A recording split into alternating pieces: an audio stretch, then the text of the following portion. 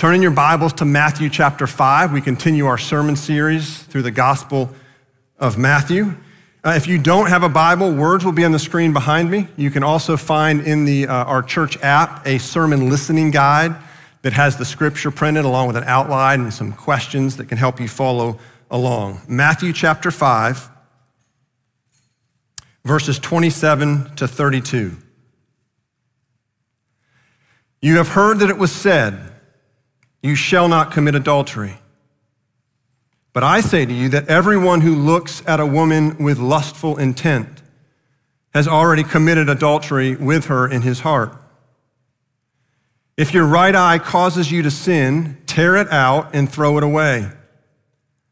For it is better that you lose one of your members than that your whole body be thrown into hell. And if your right hand causes you to sin, cut it off and throw it away. For it is better that you lose one of your members than that your whole body go into hell. It was also said, whoever divorces his wife, let him give her a certificate of divorce. But I say to you that everyone who divorces his wife, except on the ground of sexual immorality, makes her commit adultery. And whoever marries a divorced woman commits adultery. There was a new reality dating show that debuted on Netflix back in 2020 called Love is Blind. And the whole goal of this reality TV show was to try to point out the difference between emotional connection and physical appearance. And the whole goal was to show that physical appearance is not enough to carry a relationship or to carry a marriage. And so the way it worked is they would take two people, they put them in separate rooms, and they would allow them to get to know each other without seeing each other. And after a while, as they got to know each other, when they got to the point of engagement, then eventually they would be able to see each other for a month before the wedding and see each other physically. The creator of this show explained why he created it. And the whole point was he was trying to push back on our culture's obsession through social media, through apps, dating apps, this push for physical appearance to be at the front. And he wanted to get rid of that, right? He said this about the show that he created. Everyone wants to be loved for who they are on the inside. It doesn't matter where you live, what you look like, how old you are, what your background is, which class you know, or social structure you feel like you're a part of. Everyone wants to be loved for who they are. Now, the good of a show like this is it is correctly diagnosing a problem in our culture, and that is that outward appearance is worshiped. Physical appearance doesn't have the power to sustain a relationship or to sustain a marriage. That's the good of a show like this, but then you have to ask the question, does emotional connection have the power to sustain a marriage and sustain a relationship? In other words, is blind love the way to truly love someone for who they are?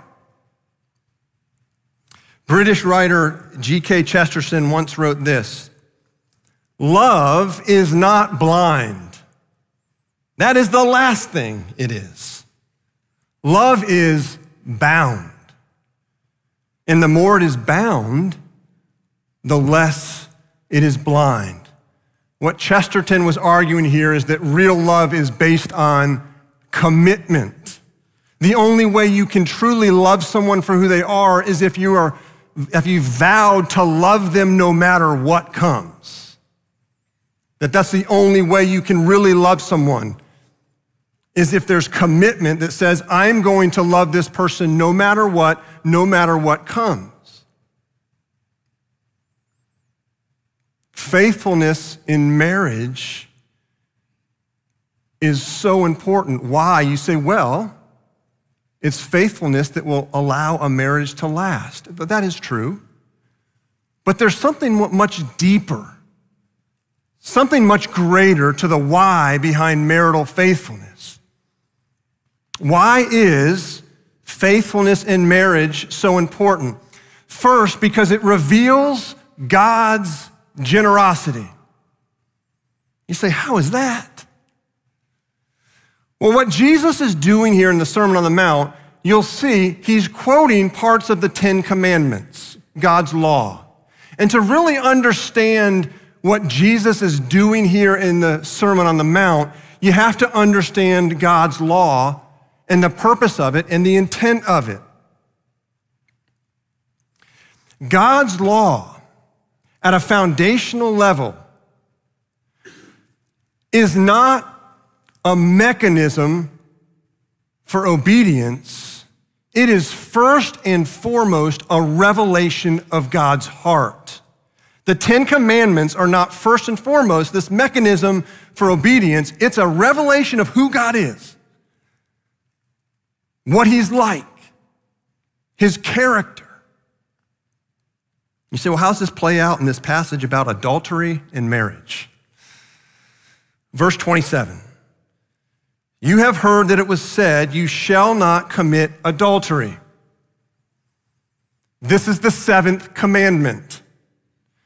Jesus is doing here, in a similar way, what he did with the 6th commandment that we saw last week, you shall not murder. The interpretation of the day was murder equals physical murder. Adultery equals physical adultery. But that was very problematic.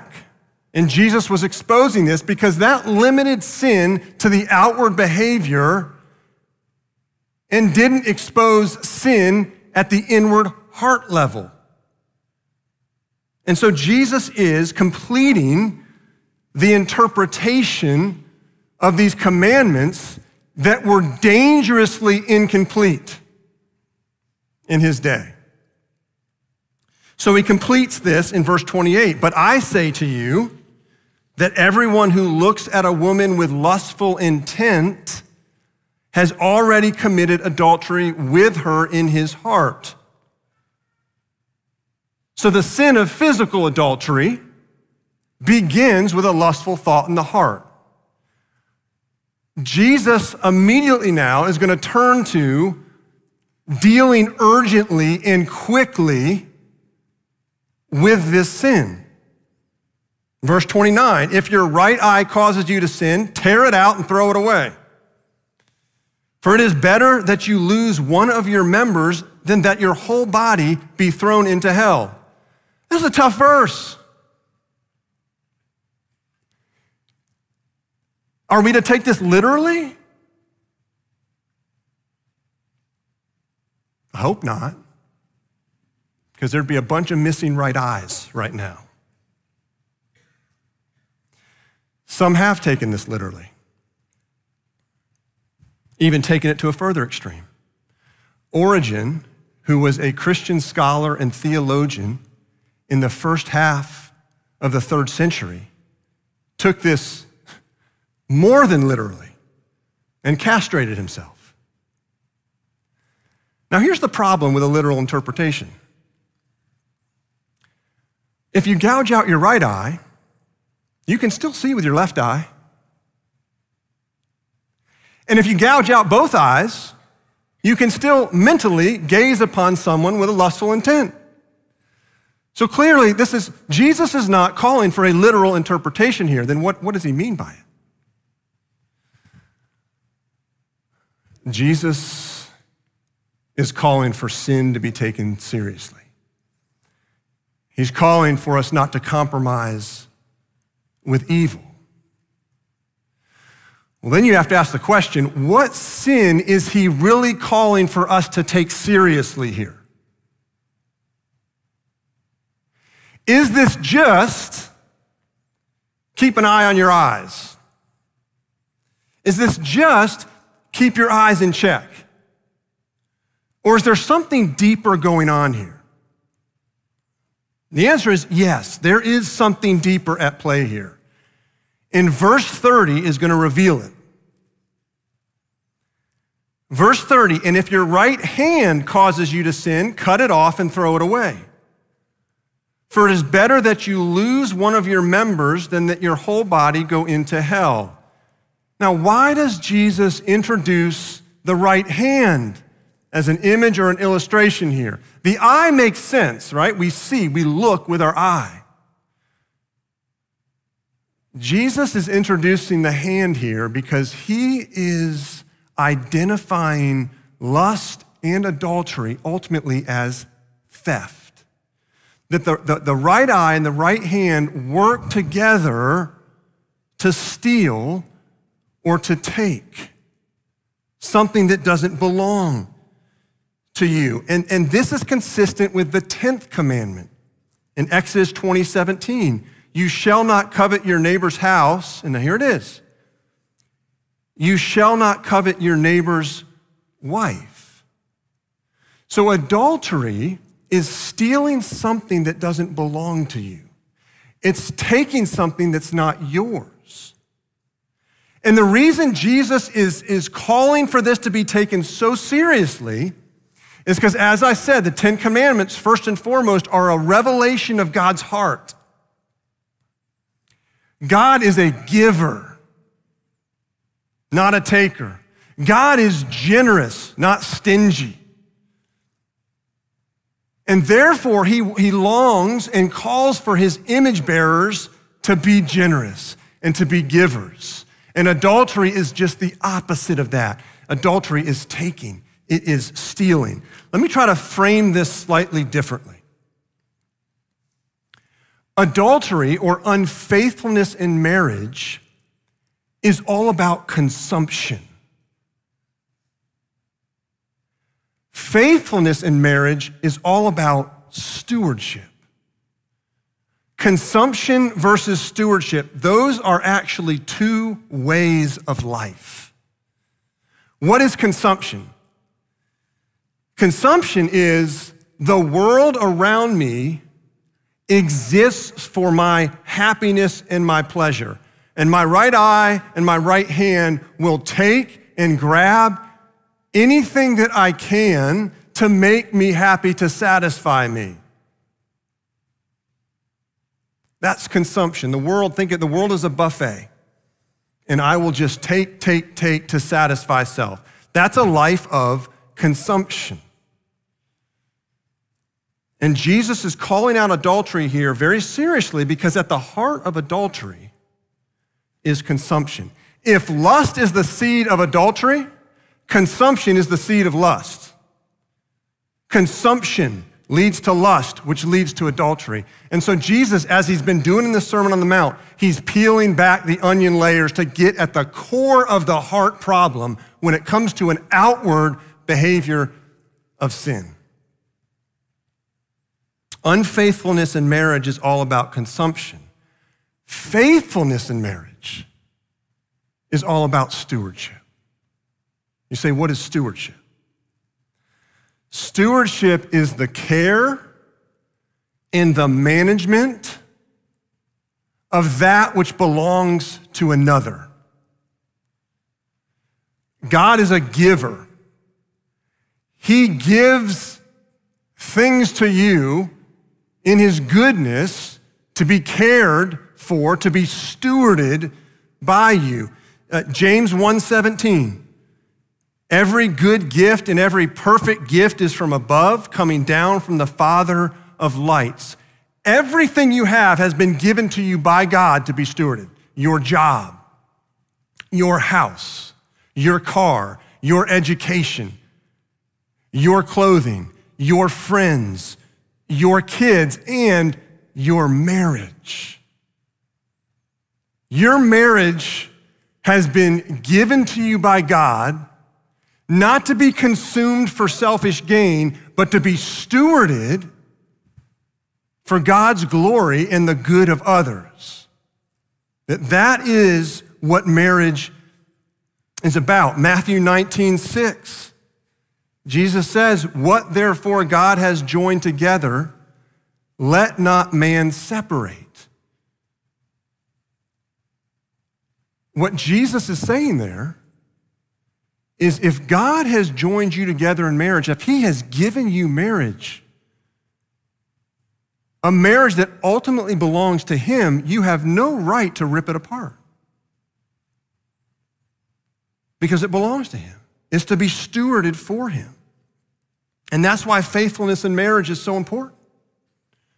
It reveals to a world that is consumed by consumption. It reveals to a world something very different. And it reveals God's goodness and his generosity. Let me give you an extreme example of consumption in marriage. Who has been married the most times? And we could look at kind of pop culture and maybe get some answers. Or should I say just popular, well-known people. King Henry VIII was married 6 times. Film star Elizabeth Taylor was married 8 times. TV actress Zsa Zsa Gabor was married 9 times. These aren't even close to the little-known Glenn Scotty Wolfe. Their marriages added up don't even get to the number of times he was married. At age 22, he began marrying and was married 29 times.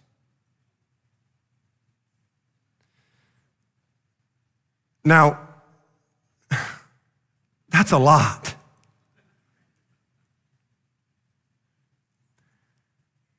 People that have studied his, psychologically, what's going on there. And as they studied him, they found that every time he got married, he immediately had remorse, kind of like buyer's remorse. He found something out, relationship got hard, going got tough, whatever, and so he just moved on to someone else. What's interesting, I say it's interesting, it's terribly sad, but there's a point here, is how he died. He had fathered many children, and many of his ex-wives were still alive. He died in utter isolation and penniless. And his body went unclaimed in the county morgue for months. That's a vivid, extreme, but vivid and accurate picture of the trajectory of a life of consumption. It results in utter isolation. Consumption is a parable of a world without God. Consumption is a parable of a world without God, which the Bible calls hell. When Jesus, after both examples here that he gives of the hand and of the eye, he ends both with the same phrase. He says, "For it is better that you lose one of your members than that your whole body go into hell." And what's he talking about there? Well, he's warning us of the ultimate trajectory or the destination of a life of pure consumption. And therefore calling us to go to battle against consumption, especially as it relates to marriage.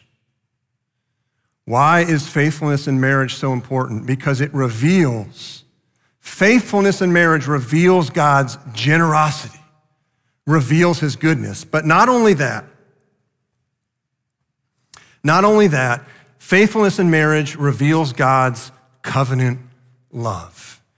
Jesus now is going to shift a little bit from talking purely about adultery. He's going to stay on marriage, but now he's going to turn towards divorce and speak on divorce. In verse 31, it was also said, "Whoever divorces his wife, let him give her a certificate of divorce." This comes straight from Deuteronomy chapter 24, verse 1. When a man takes a wife and marries her, if then she finds no favor in his eyes because he has found some indecency in her, and he writes her a certificate of divorce and puts it in her hand and sends her out of his house. The particular expression for indecency here, it only shows up one other time in the Old Testament, and there it's used for human defecation. Bottom line is we don't know exactly what that phrase for indecency means, but what we do know is that it was an exceptional thing, that this would be something very exceptional. But by the time we get to Jesus' day, it had become not exceptional. In fact, some taught that a husband had a right to divorce his wife for something as trivial as serving him food that had been burnt. In other words, if a wife served her husband spoiled food, he could write her a certificate of divorce. Now, everybody's going, that's ridiculous. Are you kidding me? But let me say this.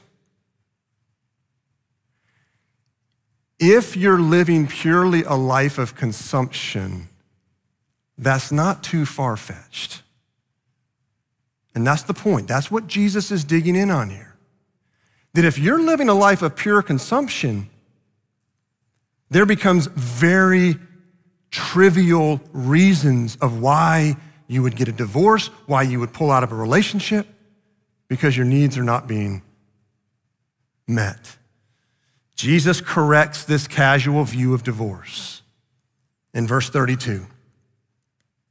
He says, "But I say to you that everyone who divorces his wife, except on the ground of sexual immorality, makes her commit adultery, and whoever marries a divorced woman commits adultery." Now, this is a tough verse. This is a really tough verse. As if the disgrace of a woman who has been unjustly rejected by her husband and been pushed out to be on her own, if that's not enough, now she gets branded an adulteress. What is Jesus talking about here? Well, in the first century in Jewish culture, it was very difficult for a woman to support herself. And so if this husband, for a very trivial reason, gives his wife a certificate of divorce and pushes her out, to survive, to support herself, she's going to be compelled to get married again. And Jesus says, because the divorce was not biblical, because this was over a trivial reason, now she's exposed to adultery because she has to be remarried to support herself, and so is the man that marries her. The whole point here is Jesus is coming down very hard on a very casual view of divorce. And in this one verse, Jesus returns, or is returning us to God's original intent for marriage. Genesis 2:24, "Therefore a man shall leave his father and mother and hold fast to his wife, and they shall become one flesh." Malachi chapter 2, verses 14 and 16. "Because the Lord was witness between you and the wife of your youth, to whom you have been faithless, though she is your companion and your wife by covenant. For the man who does not love his wife but divorces her, says the Lord, the God of Israel, covers his garment with violence, says the Lord of hosts. So guard yourselves in your spirit and do not be faithless." God hates divorce. The question is why? Why does he hate divorce? Why is Jesus coming down so strongly here on divorce? It's because marriage is a parable of something much greater and much deeper. You say, how do we know that? How do we know that marriage is a parable of something much greater and much deeper than just our own happiness or contentment or satisfaction? Well, later in the Gospel of Matthew, Jesus says in Matthew 22:30, "For in the resurrection, they neither marry nor are given in marriage. That means that marriage between a man and a woman, as we know it today, will not exist in the new heavens and the new earth for eternity. Which means that marriage, earthly marriage that we experience today, is temporary, serving a greater purpose. That marriage is a parable of something greater. We say, what is it serving? What's that greater purpose? Notice what God calls marriage in Malachi 2:14, the verse we just read. Though she is your companion and your wife by covenant. Marriage is a covenant, meaning it's two people that speak vows to one another and enter into a covenantal relationship. Those of you that are married, you've taken vows. Maybe they were something like this, or maybe exactly this, for better or for worse, right? For richer or for poorer, in sickness and in health. To love and to cherish till death us do part, I pledge you my faithfulness. Those are vows of two people entering into a covenantal relationship. You say, well, what is a covenant relationship? Tim Keller, in his book, The Meaning of Marriage, describes two types of relationships that really cover any relationship that you can have in this life. He kind of boils it down to two. You have consumer relationships and you have covenant relationships. Here's how he describes the two. Throughout history, there have always been consumer relationships. Such a relationship lasts only as long as the vendor meets your needs at an acceptable cost to you.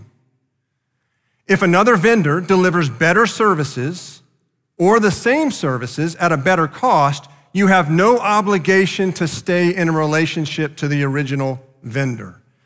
In consumer relationships, it could be said that the individual's needs are more important than the relationship. There have always been covenantal relationships.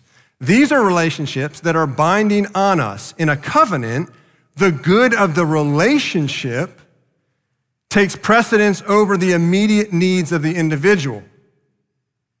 For example, a parent may get little emotionally out of caring for an infant, but there has always been an enormous social stigma attached to any parent who gives up their children because rearing them is too hard and unrewarding. For most people, the very idea of that is unthinkable. Why? Society still considers the parent-child relationship to be a covenantal one, not a consumer relationship. Divorce, outside of biblical grounds, is a parable of a consumer relationship. Marriage and faithfulness in marriage is a parable of God's covenant relationship with us that's founded upon his covenant love. There's a beautiful illustration of God's covenant love over us in Genesis 15. When God makes his covenant with Abraham and all of Abraham's descendants, which Galatians 3 says are you and me, those in Christ that are sitting here today. So the covenant he made with Abraham extends to us today. And in that covenant, Abraham sacrificed an animal. He cut the animal in half and laid the animal halves beside each other. In a normal covenant-making ceremony in that day, both parties who were coming into a covenantal relationship would walk between the animal pieces,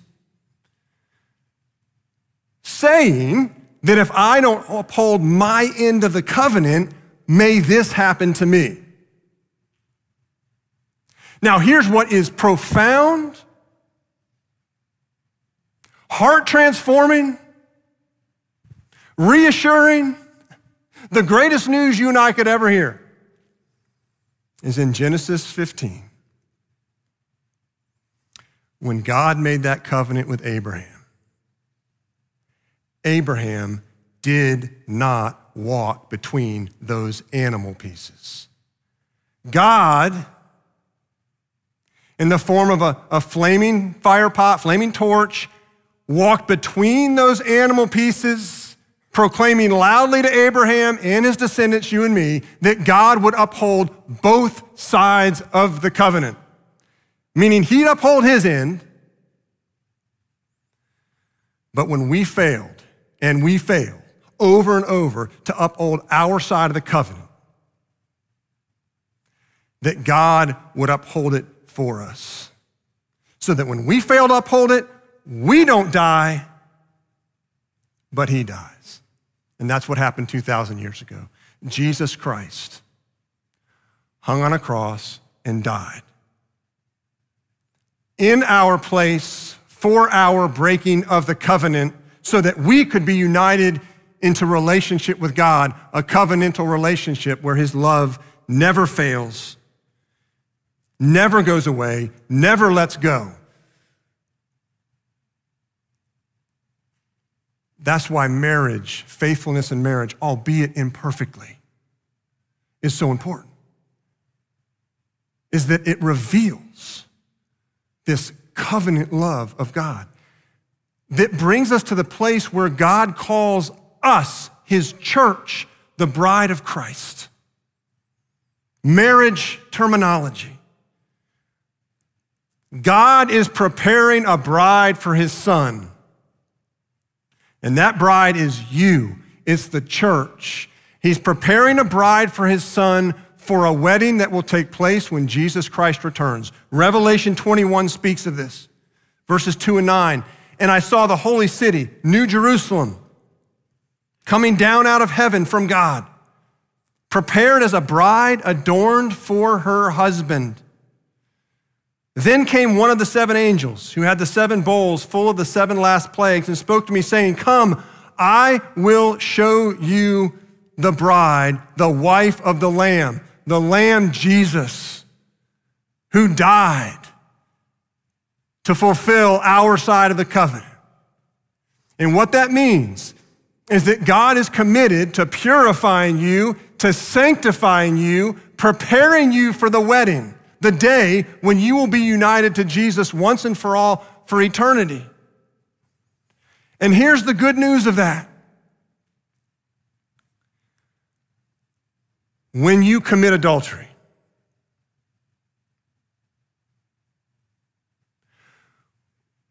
when you look with lustful intent at someone,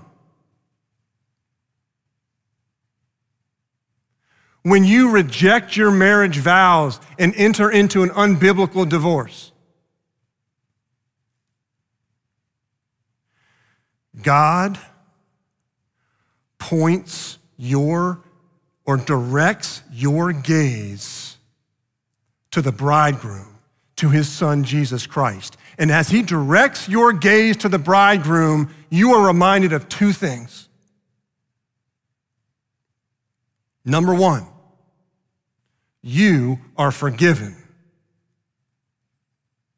for breaking the covenant, for committing adultery, for looking with lustful intent at someone, for rejecting your marriage vows, for entering into divorce casually, all the ways within marriage that we sin.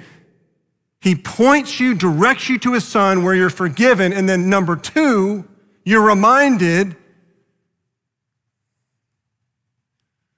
that you are being made into a spotless, pure bride for a faithful bridegroom, Jesus, whose love will never let you go.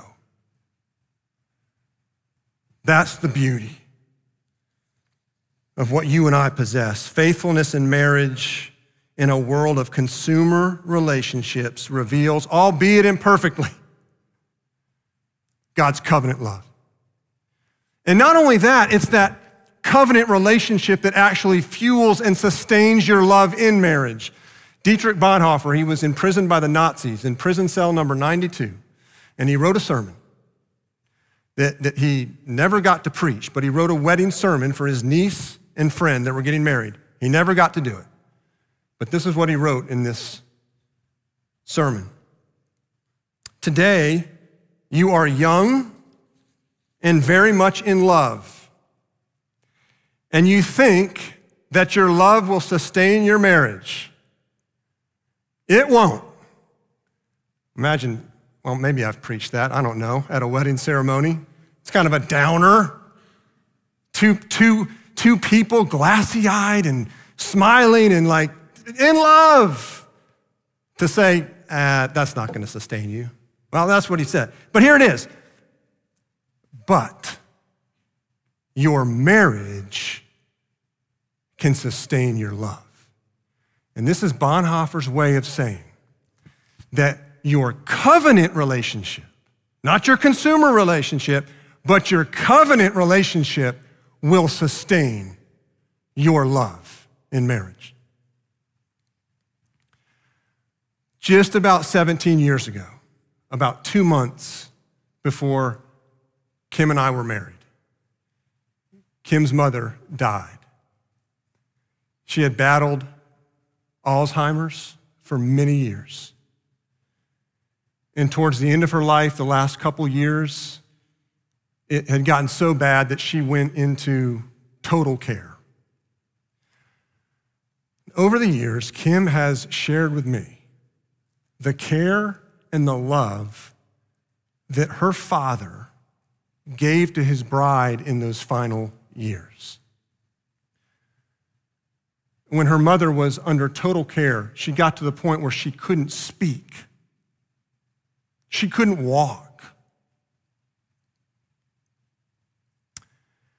And Kim's dad would wake up every morning before he went to work, and the caregiver would come in for the day. And he would get her out of bed, and he would dress her. Not only would he dress her, he would take the gown and he'd put it under his shirt and warm it up before he put it on her body. He would put her makeup on, including her lipstick. He would do her hair. And to do her hair, he had a picture of her when she was well and her hair was fixed, so he would know how to do her hair. Then he would come home after work in the evening and he would feed her. I watched him come home one evening with an Arby's sandwich. And he cut that sandwich up meticulously into tiny, tiny little pieces so she wouldn't choke. And he held her when she took her final breath. It's a beautiful picture of a covenant relationship. Faithfulness in marriage reveals our covenant-keeping God who loves us and who will never let us go. If you're here and you aren't married and you long to be married, know that if or when you get married one day, you are entering into a covenant relationship, not a consumer relationship, but into a covenant relationship. If you are currently married, and you are secretly in an adulterous relationship, or you're headed down the path towards an adulterous relationship, the end of that path is not blissful happiness. It is misery. Turn to Jesus. Turn to the bridegroom.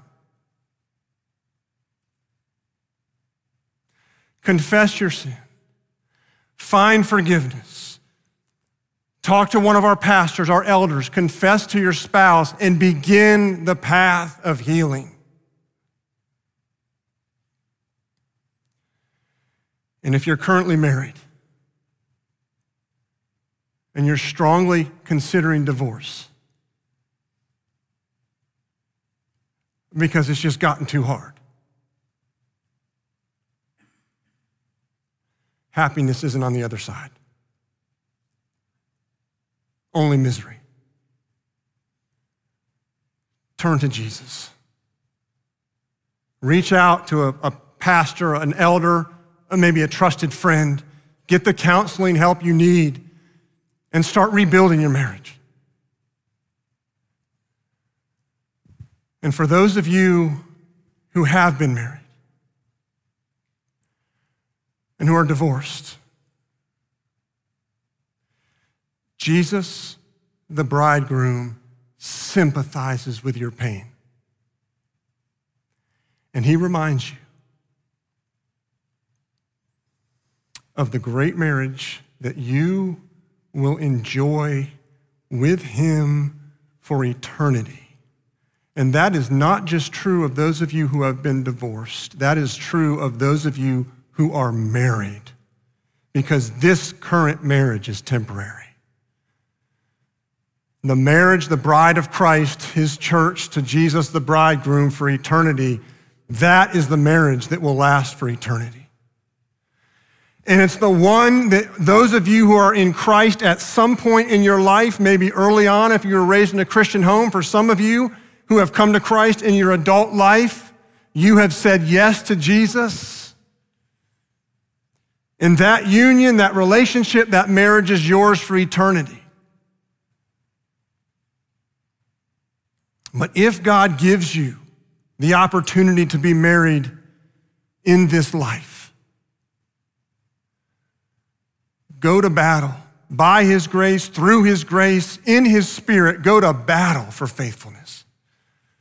Because it reveals to a watching world that is consumed by consumer relationships, it reveals to the world that there's a good God, there's a generous God, and there is a covenant-keeping God who loves this world and who loves you. Let's pray.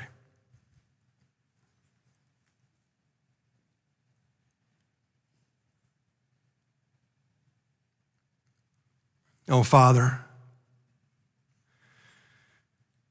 we are daily, hourly, weekly breakers of your covenant. We sin in thought, word, and deed every day. We are so grateful that the relationship that we have with you is not based on our works, but based on the work of the bridegroom of your Son, Jesus Christ. And Father, it's that relationship that brings healing. As we talk about adultery, as we talk about marriage, as we talk about divorce, this lands heavy on our hearts. Every one of us has experienced the sin of unfaithfulness in marriage, even outside of marriage. And we need to be assured of your forgiveness. And we need to be reminded that you are preparing us for the bridegroom Jesus, and that you promise to present us as spotless and as pure. The work you've begun in us, you will carry to completion. And as sinners that are often filled with guilt and shame, we need to hear that, Father. Thank you for delivering that word to our desperate hearts. Father, for the marriages represented in this room, for those that maybe are thinking about divorce, would you, by your Holy Spirit, turn them to Jesus, that they would get help and begin rebuilding. Father, for those that have been hurt, pained by adultery, would you bring forgiveness? And would you bring healing? Father, we all collectively, wherever we're at in our season of life as it relates to marriage, we all collectively lift our eyes and we look to you, our covenant-keeping God. We look to your Son, Jesus, the perfect bridegroom, and we look to your Holy Spirit that's transforming us. And we ask now as we respond in singing that we would sing not out of guilt and shame, but with joy of having been redeemed. And that we would sing of your goodness and that we would sing of your love over us. We pray this all in Christ's name. Amen.